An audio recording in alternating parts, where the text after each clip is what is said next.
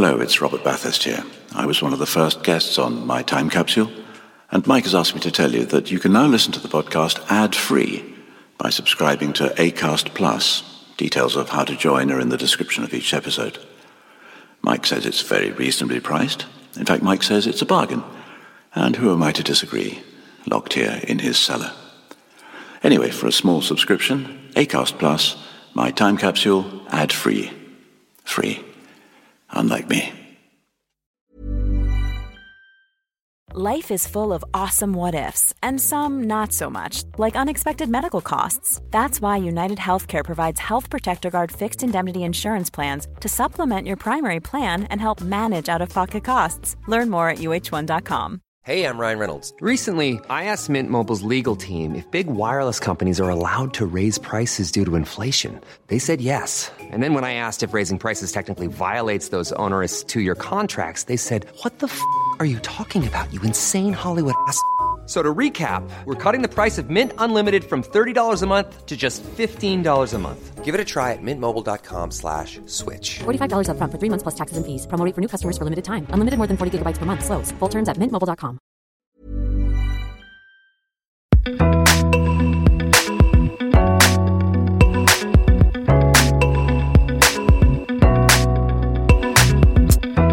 Hello, and welcome once again to My Time Capsule. I'm Mike Fenton-Stevens, and in this episode I ask Rick Wakeman to tell me the 5 things from his life he would like to preserve in a time capsule, 4 things he loves, and 1 thing he loathes. Rick is a pianist, songwriter, author, producer, and presenter. He was a member of the band The Strawbs, and has been a member of the prog rock band Yes since 1971. He's played piano with Al Stewart, T-Rex, notably on Get It On, with Elton John, and with Cat Stevens on Morning Has Broken. He's also played keyboards on a number of David Bowie albums, such as Space Oddity, Ziggy Stardust of the Spiders from Mars, and Hunky Dory, including the hits Changes, Oh You Pretty Things, and, most memorably, the number 3 hit, Life on Mars. Yes, it only got to number 3.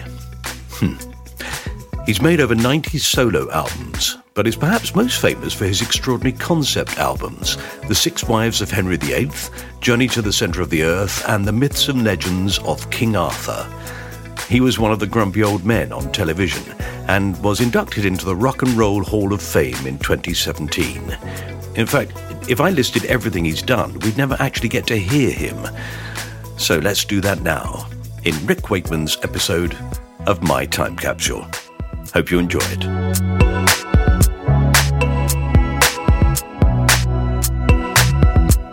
The first thing I would want to take with me would be my 1957 Ford Anglia 100E. I bought it in 1966, age 17, after just passing my test. In fact, I bought it before I passed my test. And everybody was after their first car. And the great thing was, this is pre-MOT days, no MOTs. And all the lads in our local area, they bought their cars from one guy. And his place was called UC Slim. UC Slim Motors, which was in Sudbury Town, just up from the railway station. And everybody went to UC Slim because he would sort you out. It was just wrecks everywhere, but you went and told him what you got. So I had a grand total of £30, which I had saved up. So I went down to see UC Slim. So I went in there and he said, "So, your first car, son, is it?" And I said, yes, Mr. Slim. And he said, "Okay, and how much have we got?" And I said, £30. And he said, "Is that to include tax and insurance?" And I said, "Yes, Mr. Slim." He said, "Okay." He said, "I think we can sort you out here." And he took me out the back, and there was this rust-ridden 100E Anglia. And I thought, this is just wonderful. And it had been blue at one time, but it was now a mixture of rust and filler. And he opened the door, and the thing that I remember was in the back, because it was two-door. You put the seat. There was no floor. The floor had rotted. It had gone completely. As I say, since before the days of motor, and it doesn't matter. It doesn't matter that it's got no floor. He said, "Yeah, I'll sort you out with this son." So he said, "Come on, I'll take you out for a drive." So it wouldn't start. So he got some guys to push it, and it sort of like struggled into life. And we're going down the road up towards Wembley High Street. And I noticed that he's got both hands on the left side of the wheel, tugging really hard, because it was pulling so badly to the right. And when he braked, it just shot even further over. Didn't matter at all. We got back somehow, and he says, "What do you think?" I said, "Thank you very much, Mr. Slim. That'll do nicely." And he said, "Okay, let's sort you out." He said, and tax then you could do £6 for, I think it was 6 months tax or 4 months tax. So I said, "I'll sort you out with that. We can do that." And I said, "Insurance." He said, "Okay." And I remember to this day, he opened a drawer and brought out an insurance pad and just wrote the number plate down, my name and all the various bits and pieces, tore it off and gave it to me. And I said, "Oh, thanks very much, Mr. Slim." He said, "Whatever you do, don't try and claim." And it was a company that on the top was written Cloverleaf, and it was based in Southall, and the guy who owned it all ended up in prison because the insurance was useless. I mean, but every one of the kids in the area, we all had these Cloverleaf insurance things. So I drove this home, and it was just a death trap in every respect. It was a total death trap. I mean, the back axle whined so badly you couldn't hear. It did about 35 mile an hour flat out. It pulled monstrously to the left. The brakes basically didn't work. I couldn't afford. Had 4 odd tires on it, not only odd makes but odd sizes. But you know what?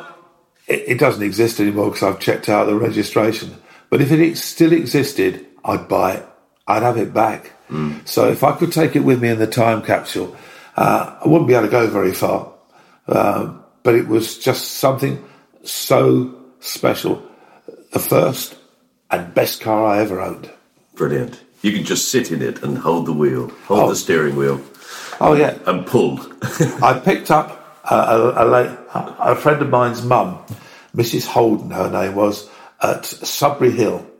I was driving come to Sudbury Hill, going down Cavendish Avenue around to Wood End Gardens where I used to live. And at the top, there was Mrs. Holden struggling with 2 shopping bags. This is way before the days of supermarkets. So I could go up, pull it. "Hello, Mrs. Holden." "Hello, Richard," she said. I said, "Can I give you a lift home?" She said, "That would be so kind, because these bags are really heavy." So she pulled the seat forward and just put the bags down, put the seat and got it in the front. And it was only when we got to Hallsbury Road where she lived, and she said, "You're so kind, thank you," and pulled the seat forward, that I realised I've got no floor in the back.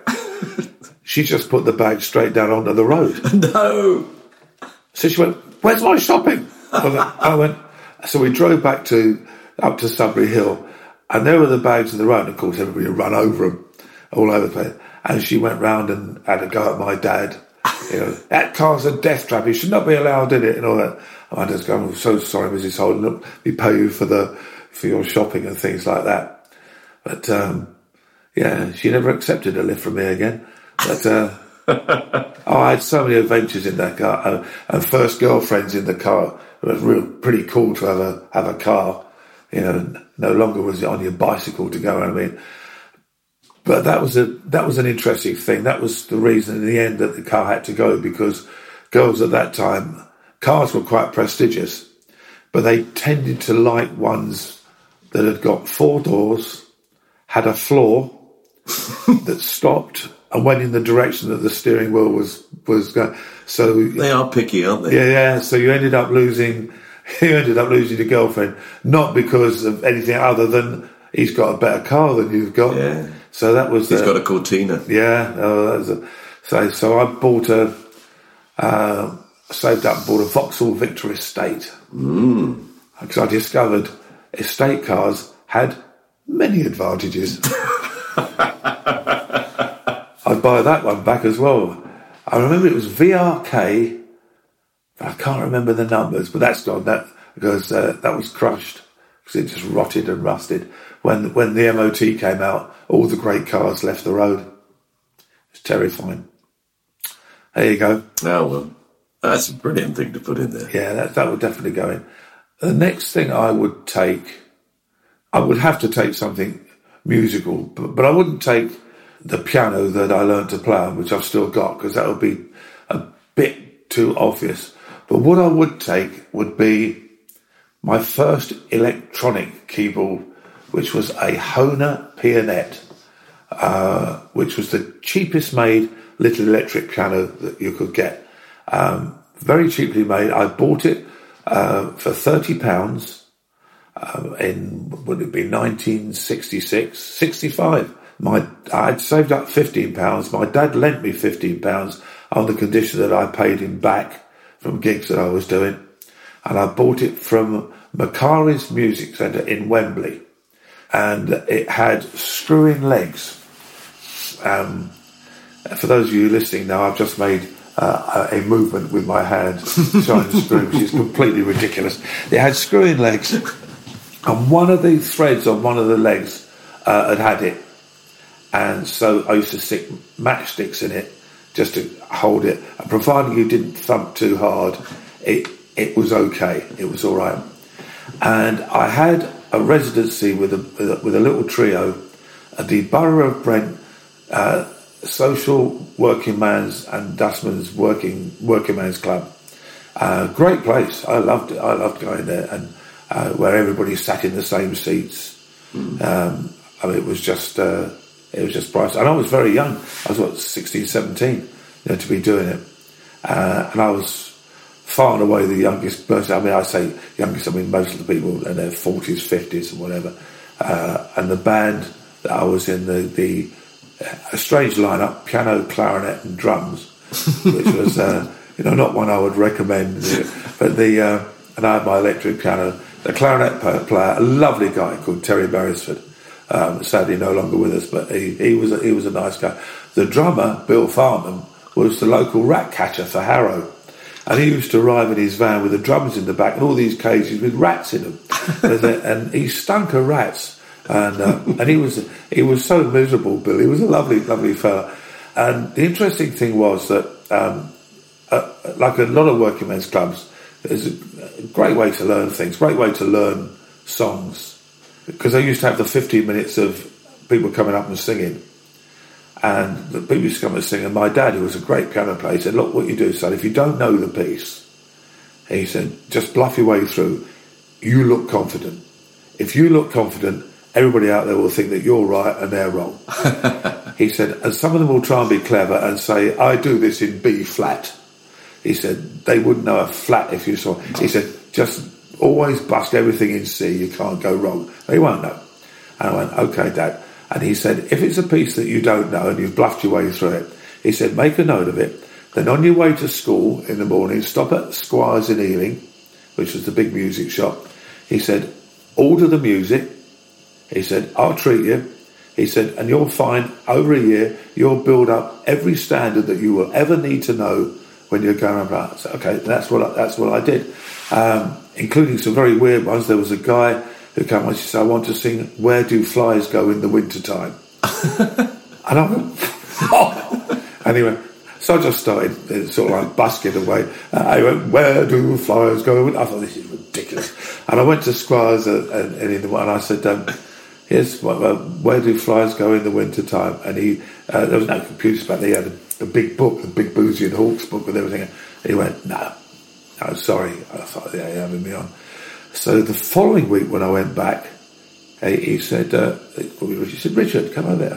He said, you won't believe what I've found in a book. And he got this old book, and in it was Where Do Flies Go in the Winter Time? Wow. It's an old musical song from the 1890s. I can't believe it. Anyway, that's by the way. But I had my little electric piano, my little Hohner Pianet. And there was one particular evening where one of the guys, I think his name was Ernie Orris, he'd brought along, it was a relation. It was a lady who was probably in her very early 20s, who was very pretty, fully miniskirted up, and had a Helen Shapiro big bouffant hairstyle, which was, I mean, it was taller than she was. And he brought her over to see the man. She came over to me and she said, I'm going to sing tonight. And I went, all right. And I'm a hormonal 17-year-old. I went, yeah, great. That'd be really good. She said, I'm going to sing Kiss Me, Honey, Honey, Kiss Me. I went, all right. She said, you know, I said, yeah. She said, oh, good. She said, and what I'll do, she said, I will flirt with you while I'm singing it. Oh, right. You know, thinking, yeah, okay. So, I mean, they did the bingo and then all the usual crap, and we did the dancing. So the first time I'm looking, going, coming up to the singing in a minute, coming up to where they go, normally you didn't, you know, it's the last thing you wanted. And she was introduced, and up she came. And she sort of came over, and she walked up, blew me a kiss, and all the locals all around go, whoa, you know, and I thought, this is outrageous kind of, so I sit there, and we played it, and it goes, and honey, when it's time to stop, but honey, honey, and then she bashed on top of the piano, don't stop, and the leg went, and I went, so I've now got my knee underneath it, holding it up at the side, and I started, and then of course there's another verse, and it comes again, honey, honey, don't stop, and this time a leg that was fine before that goes, so I've now got two knees underneath, holding this little pianette up. Comes to the last verse, and she gives it an automatic, honey, honey, and it collapses, and it falls. But because she's gone down with it, so she's now got legs akimbo in the air, the skirt right down, and I think she struggles up to her.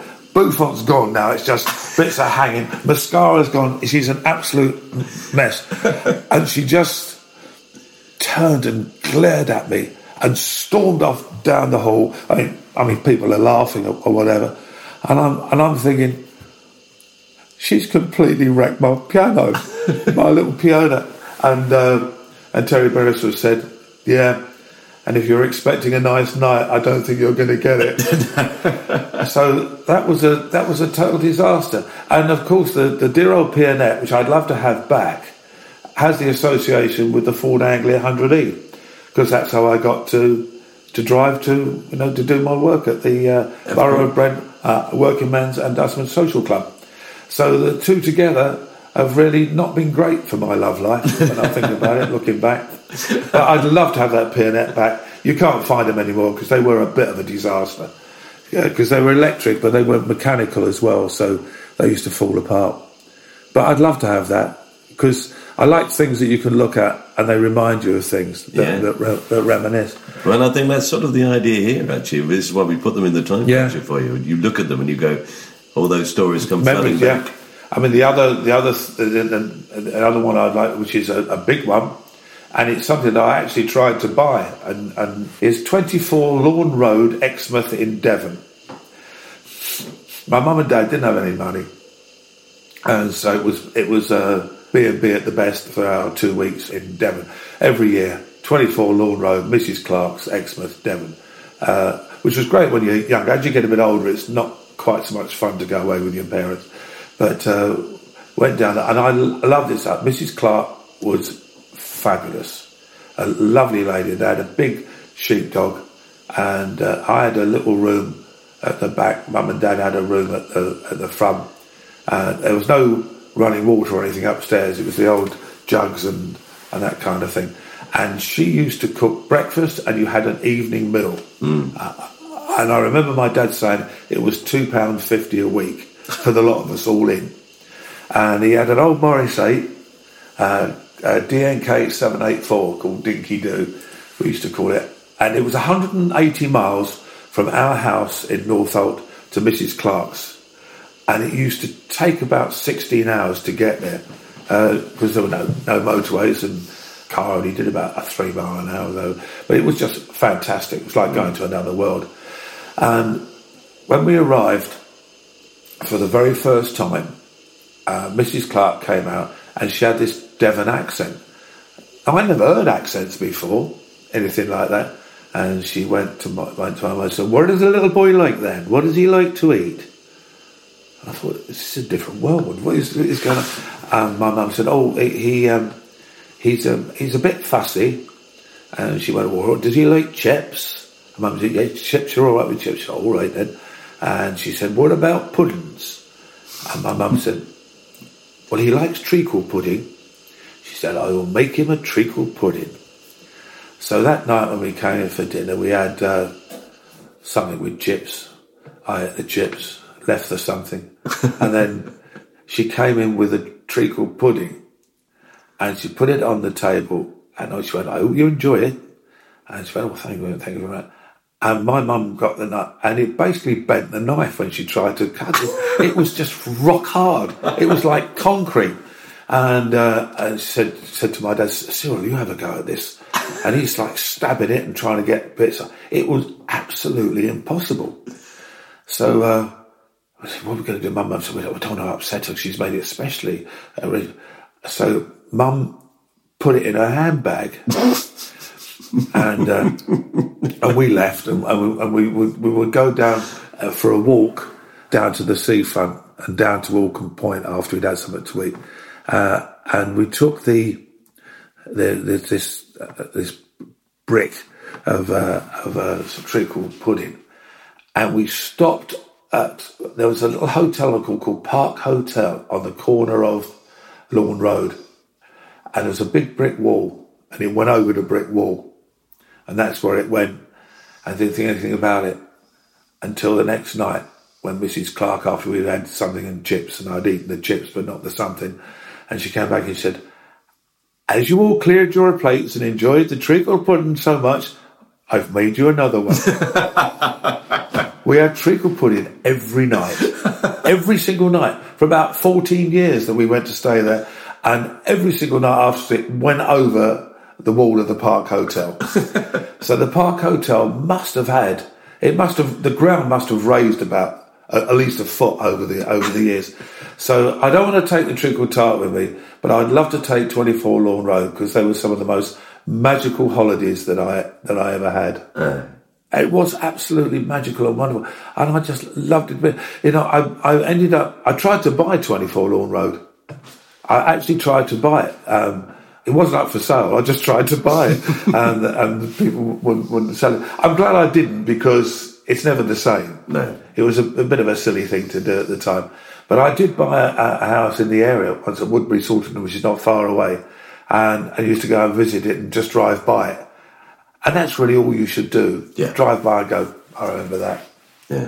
Because it's never quite what you think it is. No. We had a lot of holidays on Hayling Island when I was a kid. Oh, yeah. And then I did a job in Southampton recently, so I drove round to Hayling Island and toured around.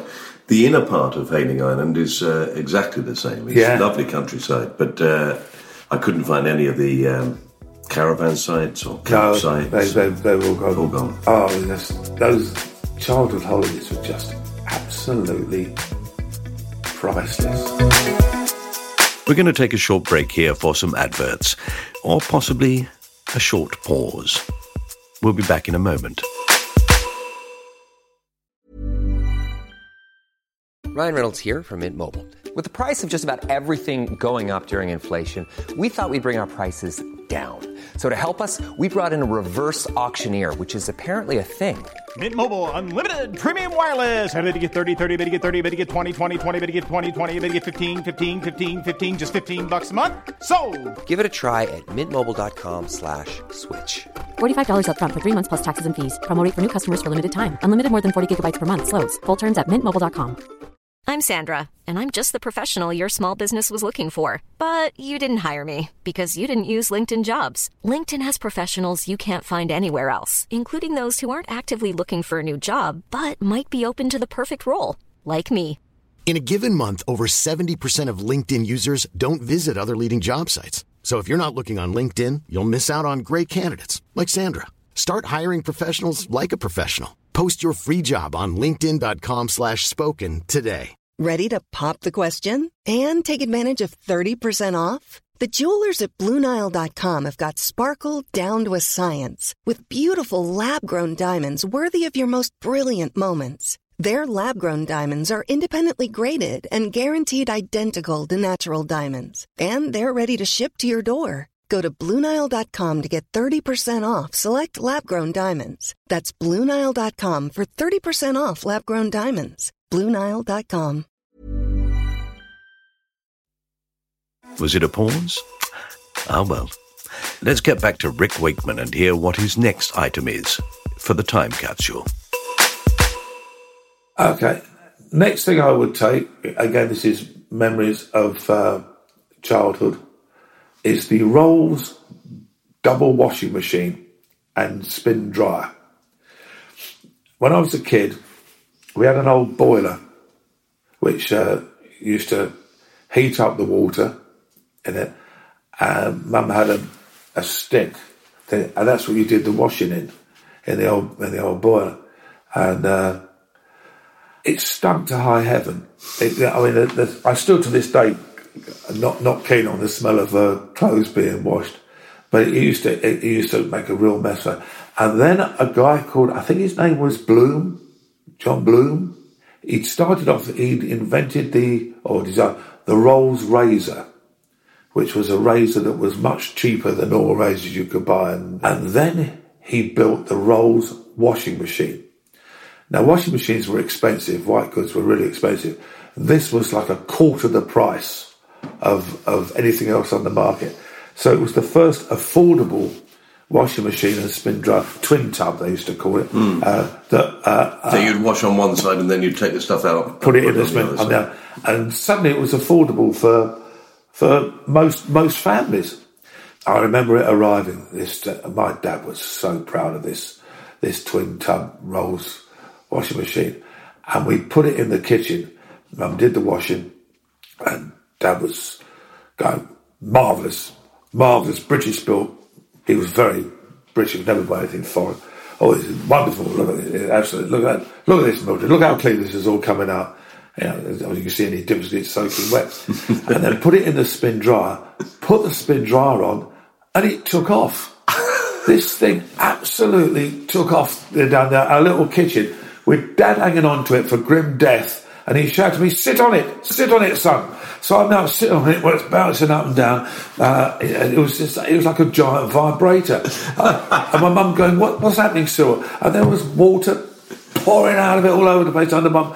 And then finally it sort of came to a stop and pulled the washing out. And it wasn't really much drier than when it went in. But my dad wouldn't have it was faulty, and it turned out that it wasn't faulty, they all did it. And what the recommendation was that you put bricks inside it, which is still something common to this day inside tumble dryers. So we filled it full of bricks, Dad did, but whenever the washing was done, it was the same routine. It was, sit on it, son. So I'd sit on it, Dad would hang on for grim death, and it was quicker than my Ford Anglia. It was quite unbelievable. But the memories of something that you did with your mum and dad, that was so different, that was so special. So that I'd just like to take that, because that will leave. I lost both mum and dad when I was 29. I lost my dad and I lost my mum about 25 years ago, 30 years ago, and just the mere fact of that would lead me off to remember so many other wonderful things about my mum and dad. What did they do, your mum and dad? My dad, my dad's story, literally would take me 2 hours to tell you. It's a remarkable story. It is an absolutely remarkable story. He was a great piano player. My mum and dad used to have a concert party called the Wakeman. Dad played the piano, Uncle Laurie was the comedian, Uncle Stan played the banjo, did George Formby impersonations.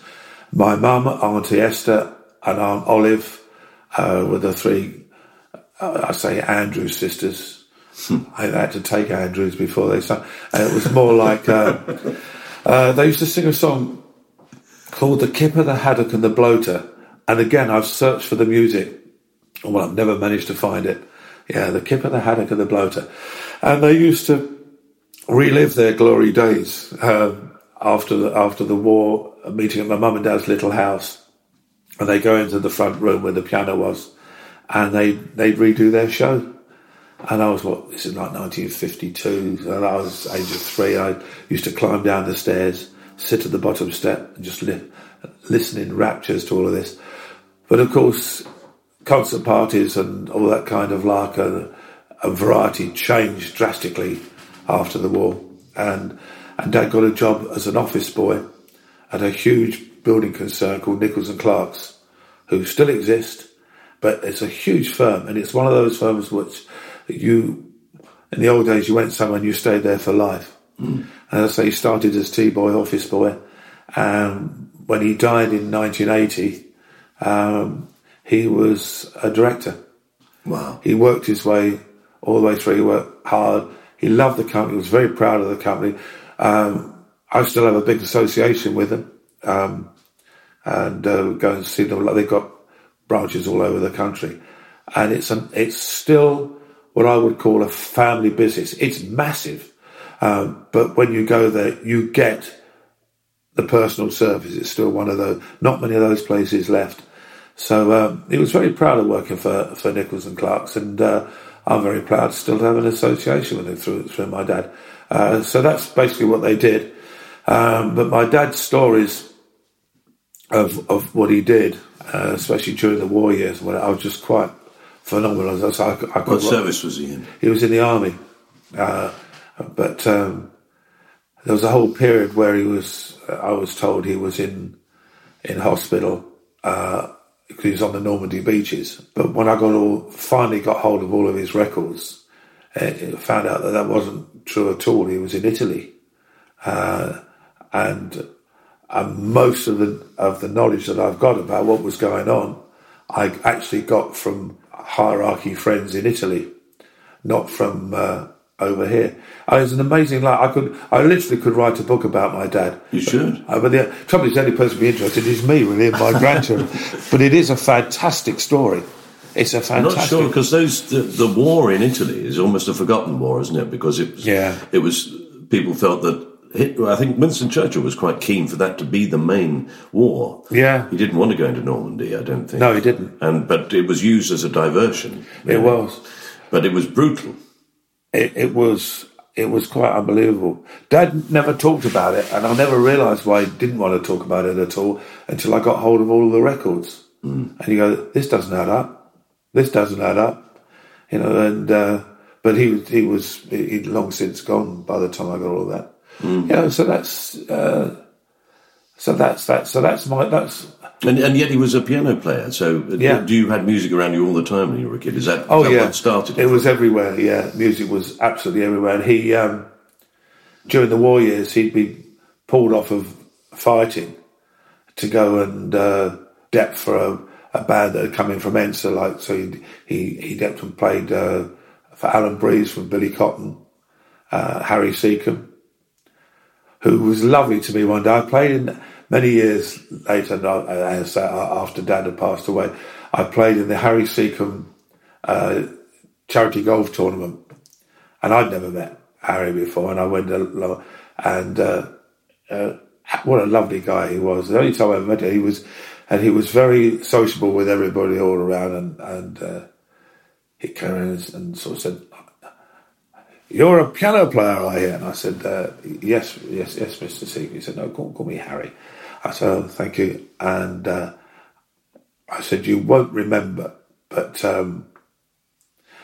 my dad played for you, and he did the real brilliant thing." He said, "Really well?" I said, "During the war, when you went out to entertain troops and things, sometimes on a couple of occasions, he came and accompanied you on the piano." And he said his name, and I said, "Wakeman." He said, "Oh," he said, "I had lots of different piano players that would come out." And he said, "What was his first name?" And I said, "Cyril." And he went, now that rings a bell. Now, I knew that it didn't, but I thought, what a kind thing to say. Because I was very proud that my dad went out and did all those things. And I thought, that is so, I must learn from that. Yes. I must really learn from that. He said, it does ring a bell. And smiled and left it at that. Lovely. And I was on top of the world. I knew it wasn't true. Well, who knows, it might have been, but I knew it probably was not true. But I thought, yeah, that's really good. I like you. I like you a lot, Mr. Seagram. And were you a big Goons fan? Oh, yeah. Yeah. I mean, I got to meet and be quite friendly with Spike Milligan, who I met through Eric Sykes, because Eric was one of my closest friends. Loved Eric to bits. And Spike always used to call me, he would never call me by my name. He'd always call me the piano player who refuses to play bum notes. And I said, Spike, I do play bum notes. No, you don't. You're the piano player who refuses to play bum notes. And, huge Goons fan. And, well, as you know, a huge comedy fan all the way around. And I met him through Eric, because Eric and I used to go and have lunches up in Queensway where his offices were, because he and Spike had offices up there together, I would say. And I used to get invited by Eric to go for lunch at a Chinese restaurant in Queensway with him and Dennis Norden. Dennis, they were in the army together. And we used to sit and have lunch. And it was absolutely brilliant, because Eric said, we're inviting you because we've not exactly run out of things to talk about when we meet every week, but you will probably ask us things that will set us off remembering things that we wouldn't normally remember. So we used to go to this Chinese restaurant, and it was one of those that had the revolving wheel in the middle they put all the food on. Now Eric, of course... Classy. Yeah. Eric, of course, blind as a bat. His hearing weren't that good, but he couldn't see anything. And they used to... Didn't they have hearing aids in his glasses? Yeah, his glasses had vibrators in it, so he could hear the vibrations and things. And because one of the things he used to love to do if he met people for the first time, he'd just put his hand and just scratch his eye from inside, putting it through where there's no lens. It was great, Eric. But they knew him in this Chinese restaurant. This is in the 80s. And they bring the menus over, even though he couldn't read them. And he deliberately hold it upside down and go, yeah, we'll have all that. And they used to bring all this food on their because Eric couldn't see very well. It was a chaos. There was food everywhere by the time we finished. But I'd just say things like Hattie Jakes was she was lovely, and then they go off and tell stories about Hattie, and as Eric said, things that we wouldn't normally say to each other because we know, but it's and they sort of, and I'd say like John Mersey or Richard Wattis, or the time when Sellers was in a Sykes and things like that. And it was fantastic because I used to come away with so much knowledge about people in the business, because I do love the business, and I don't understand anybody who's in it who isn't interested in the history of how we ended up where we are. I find it bewildering sometimes that you can meet people in the business that have got no idea about an area of what they're in that happened 20 years ago, let alone 40, 50, 60 years ago. So, I used to relish those and learn so much about so many people. I mean, I learned, for example, that Eric was the last person that Tony Hancock called from the airport before he flew to Australia. Really? And Eric always said was he often wondered whether Hancock had actually called him to try and he wanted someone to say, don't go. But he said he was such a manic depressive in so many ways, and he said he often thought about that. I mean, quite amazing. I mean, these people I absolutely adore, because they are true ambassadors for the entertainment industry, and I just love them to bits. They're quite special. People with that sort of longevity, they themselves clearly love the business. Oh, absolutely adored it. They absolutely adored it. And Am I allowed to take a person into my... You are allowed to take a person in, yeah. Although the rules really are that the fifth thing is supposed to be something that you're glad to get rid of. Although my son will kill me if I don't ask you to...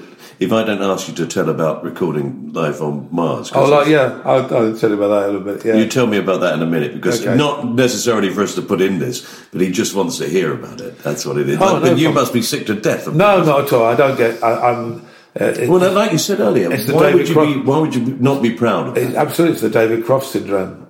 Be proud of what you've done. Otherwise, something to get rid of without getting into serious trouble.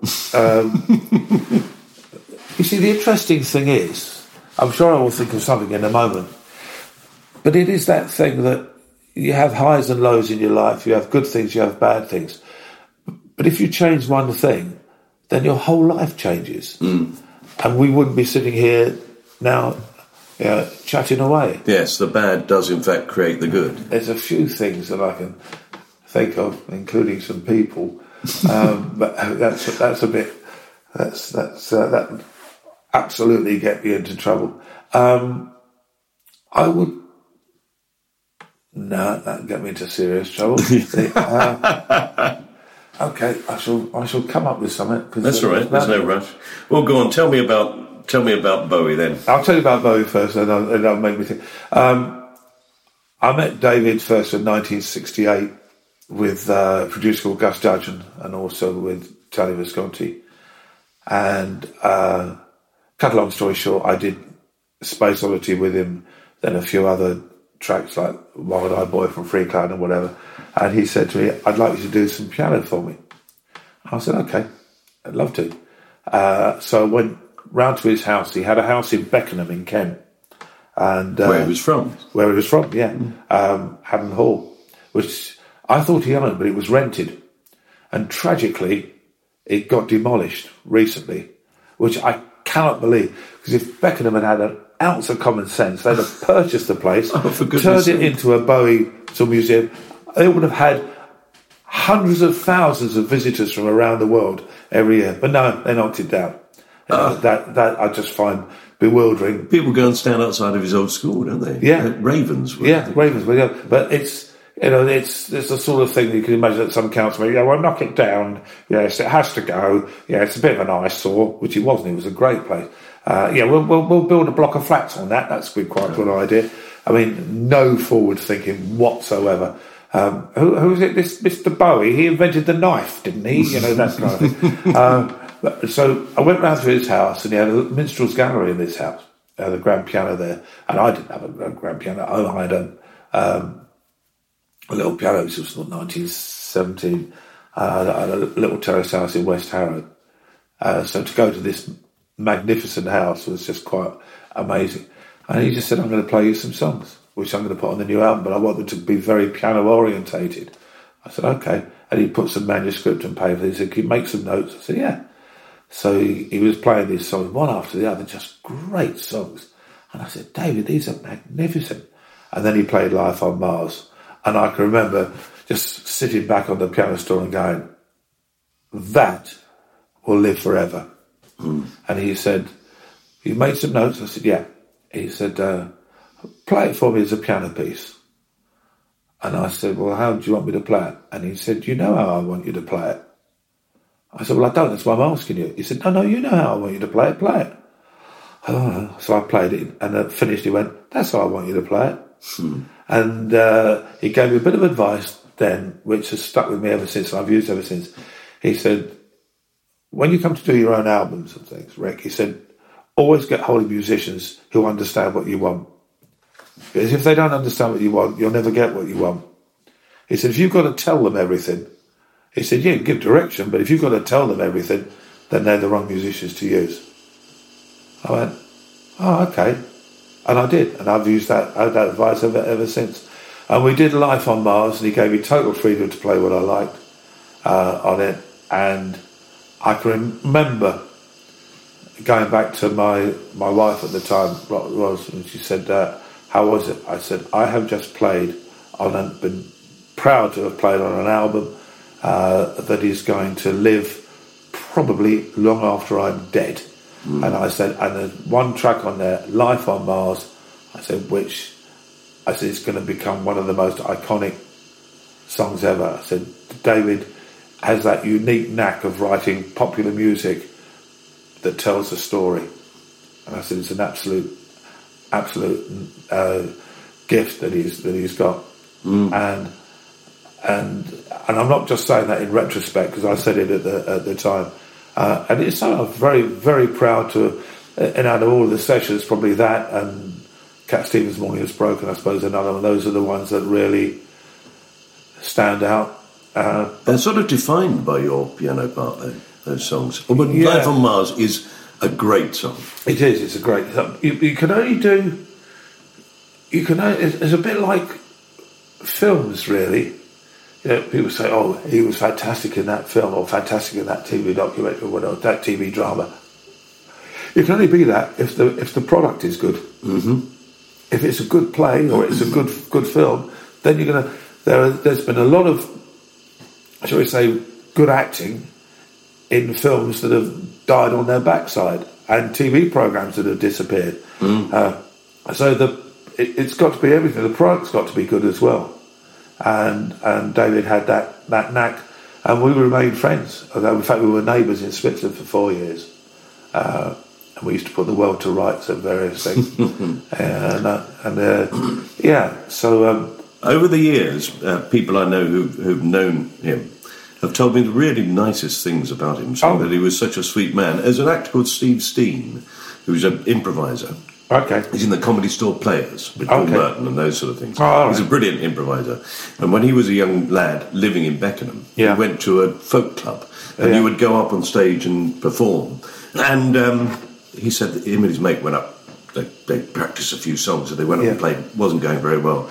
Suddenly the whole place lit up and everybody was going, "Oh, brilliant." And there was a tambourine being played behind, and he turned around and it was David, Well, of course, he was number one with Space Oddity, which I did with. That was the first thing I did with him. Wow. 1969. But of course, he started life as a folk singer. Davy Jones, his name, and he only changed it because of the Monkees. He had to, because otherwise it could be two Davy Jones. So he changed it to David Bowie.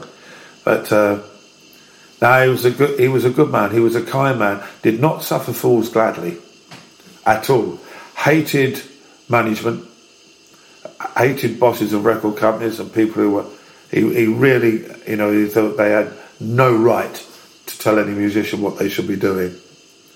And I learned a lot from David over the years, and in a strange way, I say I miss him, but to a lot of extent, he's still here because he's left so many great legacies of stuff.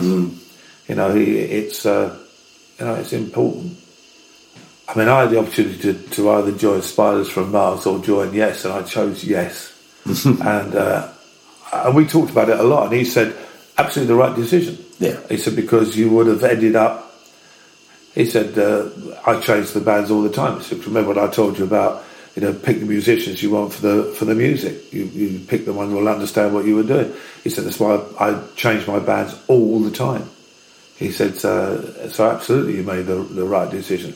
He was a good lad. I liked David a lot. I really did, and I would have liked to have seen him perhaps later in life, shortly before he became ill. I did know he was ill. I was told, but I was told to keep it very quiet. And so you do. So it was, even when he died, it was still a shock. It was still a stunning shock, even though I was sort of expecting it, because I had heard, that they'd gone downhill drastically. But there you go. He was. His legacy will live on. He will be, in many respects, in 100 years' time, as famous and as important as probably the Beatles, because his contribution was just phenomenal. Something definitely not to take. Yeah, this is something you're going to lock away in there, and it's gone from your life. Gone forever from my life. And it is hamburgers. McDonald's, call it what you like, or Burger King, I don't care. I've had the fries and the chips in those places, but I have never in my life bought a burger. I've had them when they've been butchers made to use on a barbecue you take home. But at Wimpy's, McDonald's, Burger King, and all those kind of Wendy's and all those, no, never. And it stems from 1971, November, in New York, when McDonald's was big, but it was not like it is now. I mean, it was huge, but they had quite small outlets. There wasn't the drive-throughs and all that kind of thing. And we drove into New York. I was with Yes, and it was about 2 a.m, and we were all hungry. I mean, we weren't earning very much. It was early days and things, and we went into this little sort of hotel where we were staying, which reminded me a little bit of Rising Damp, of Leonard Rossiter's, but it was right. And one of the lads said, "I'm going out to get a burger." So I said, "What? It's 2 o'clock in the morning?" "Yeah, you'll get it in New York." Well, no, this was when you were thinking of England at the time, and when everything, it shut. You couldn't even get a sandwich at 4 o'clock in the afternoon. I went, wow. So we went off, and I was with 2 of the crew, and we came to like a burger bar that was being served out of a sort of a shop window kind of thing. And there was a guy there, and he was making them. He was slapping the old meat patties on the things, and and there was a little old lady in front, real New York, and I can't do the accents and things. And he went, "What do you want?" She went, "Burger." And that's when I first realised that the please and thank you is not that popular in the New York sort of language. And she's just looking around like this, and he slapped this, and then he said, and she's not really looking, and she went, "Relish, I want relish, and lettuce, and relish, and pickle." And he went, slapped the burger up, and she went, and he put a bit of whatever this was, red stuff on, and she said, "I want more than that," and turned around and said to me and the guys there, "They never put enough on." And while he's doing that, I watched him as he went, and this chunk of phlegm went into, and then he slapped the bun on the top, and he went, "There you go, $1," or whatever it was. She paid it, and off she went. And I stood there, and he went, "Yeah," and I went, "I'm not hungry now." And I've never eaten a burger from anywhere ever since. I'm not surprised. Because I cannot get that vision out of my... And even worse vision is the fact that she ate it. Oh! Yeah, more relish. So that is something that I would erase and make sure that it was nowhere ever. I think... No, sorry. Oh, I don't blame you. Oh, I'm going to definitely take the hamburgers and put them in the time capsule. Yeah, thank you very much. Yeah, forever. Oh, my God. Rick, thank you so much for being on my time capsule. Excellent.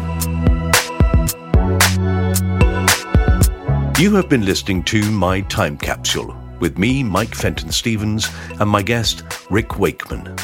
You can subscribe to this podcast to stream all episodes on Acast or your own favourite podcast provider. And if you have the time, we'd really appreciate it if you could rate us and write a short review. You can follow us on Instagram, Twitter and Facebook for all the latest about My Time Capsule. You just search @MyTCPod. Or you can follow me @FentonStevens on Twitter or @MikeFentonStevens on Instagram. My Time Capsule is a Cast-Off production. The producer was John Fenton-Stevens, and the music was by Pass the Peas Music. Thanks for listening. I know it's not the freakiest show. It's a bit like a walk through a sunken dream, but at least there aren't any sailors fighting in the dance hall. Oh, man. Look at those cavemen go. Bye.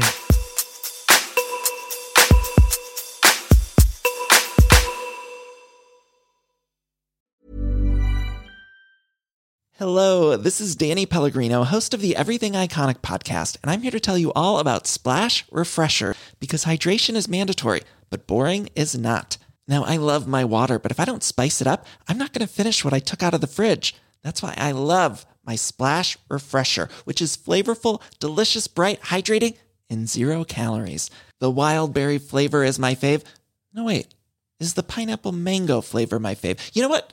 All 5 craveable Splash Refresher flavors are my fave because they're so delicious. So get hydrated and enjoy it with Splash Refresher. Acast powers the world's best podcasts. Here's a show that we recommend. The Real Housewives is a guilty pleasure for most, but if you're looking to not feel guilty about that pleasure, tune in to Everything Iconic with me, Danny Pellegrino, where I break down all the messy moments and behind-the-scenes antics of Bravo's popular franchise. And on Everything Iconic, I also interview celebrity guests like Kelly Ripa, Keke Palmer, Drew Barrymore, Cameron Diaz, and more about their guilty pleasures, their past work, and so much more. So if you're pop culture obsessed and find yourself watching way too much reality TV like me, tune in to Everything Iconic with Danny Pellegrino, wherever you listen to podcasts. Acast helps creators launch, grow, and monetize their podcasts everywhere. Acast.com.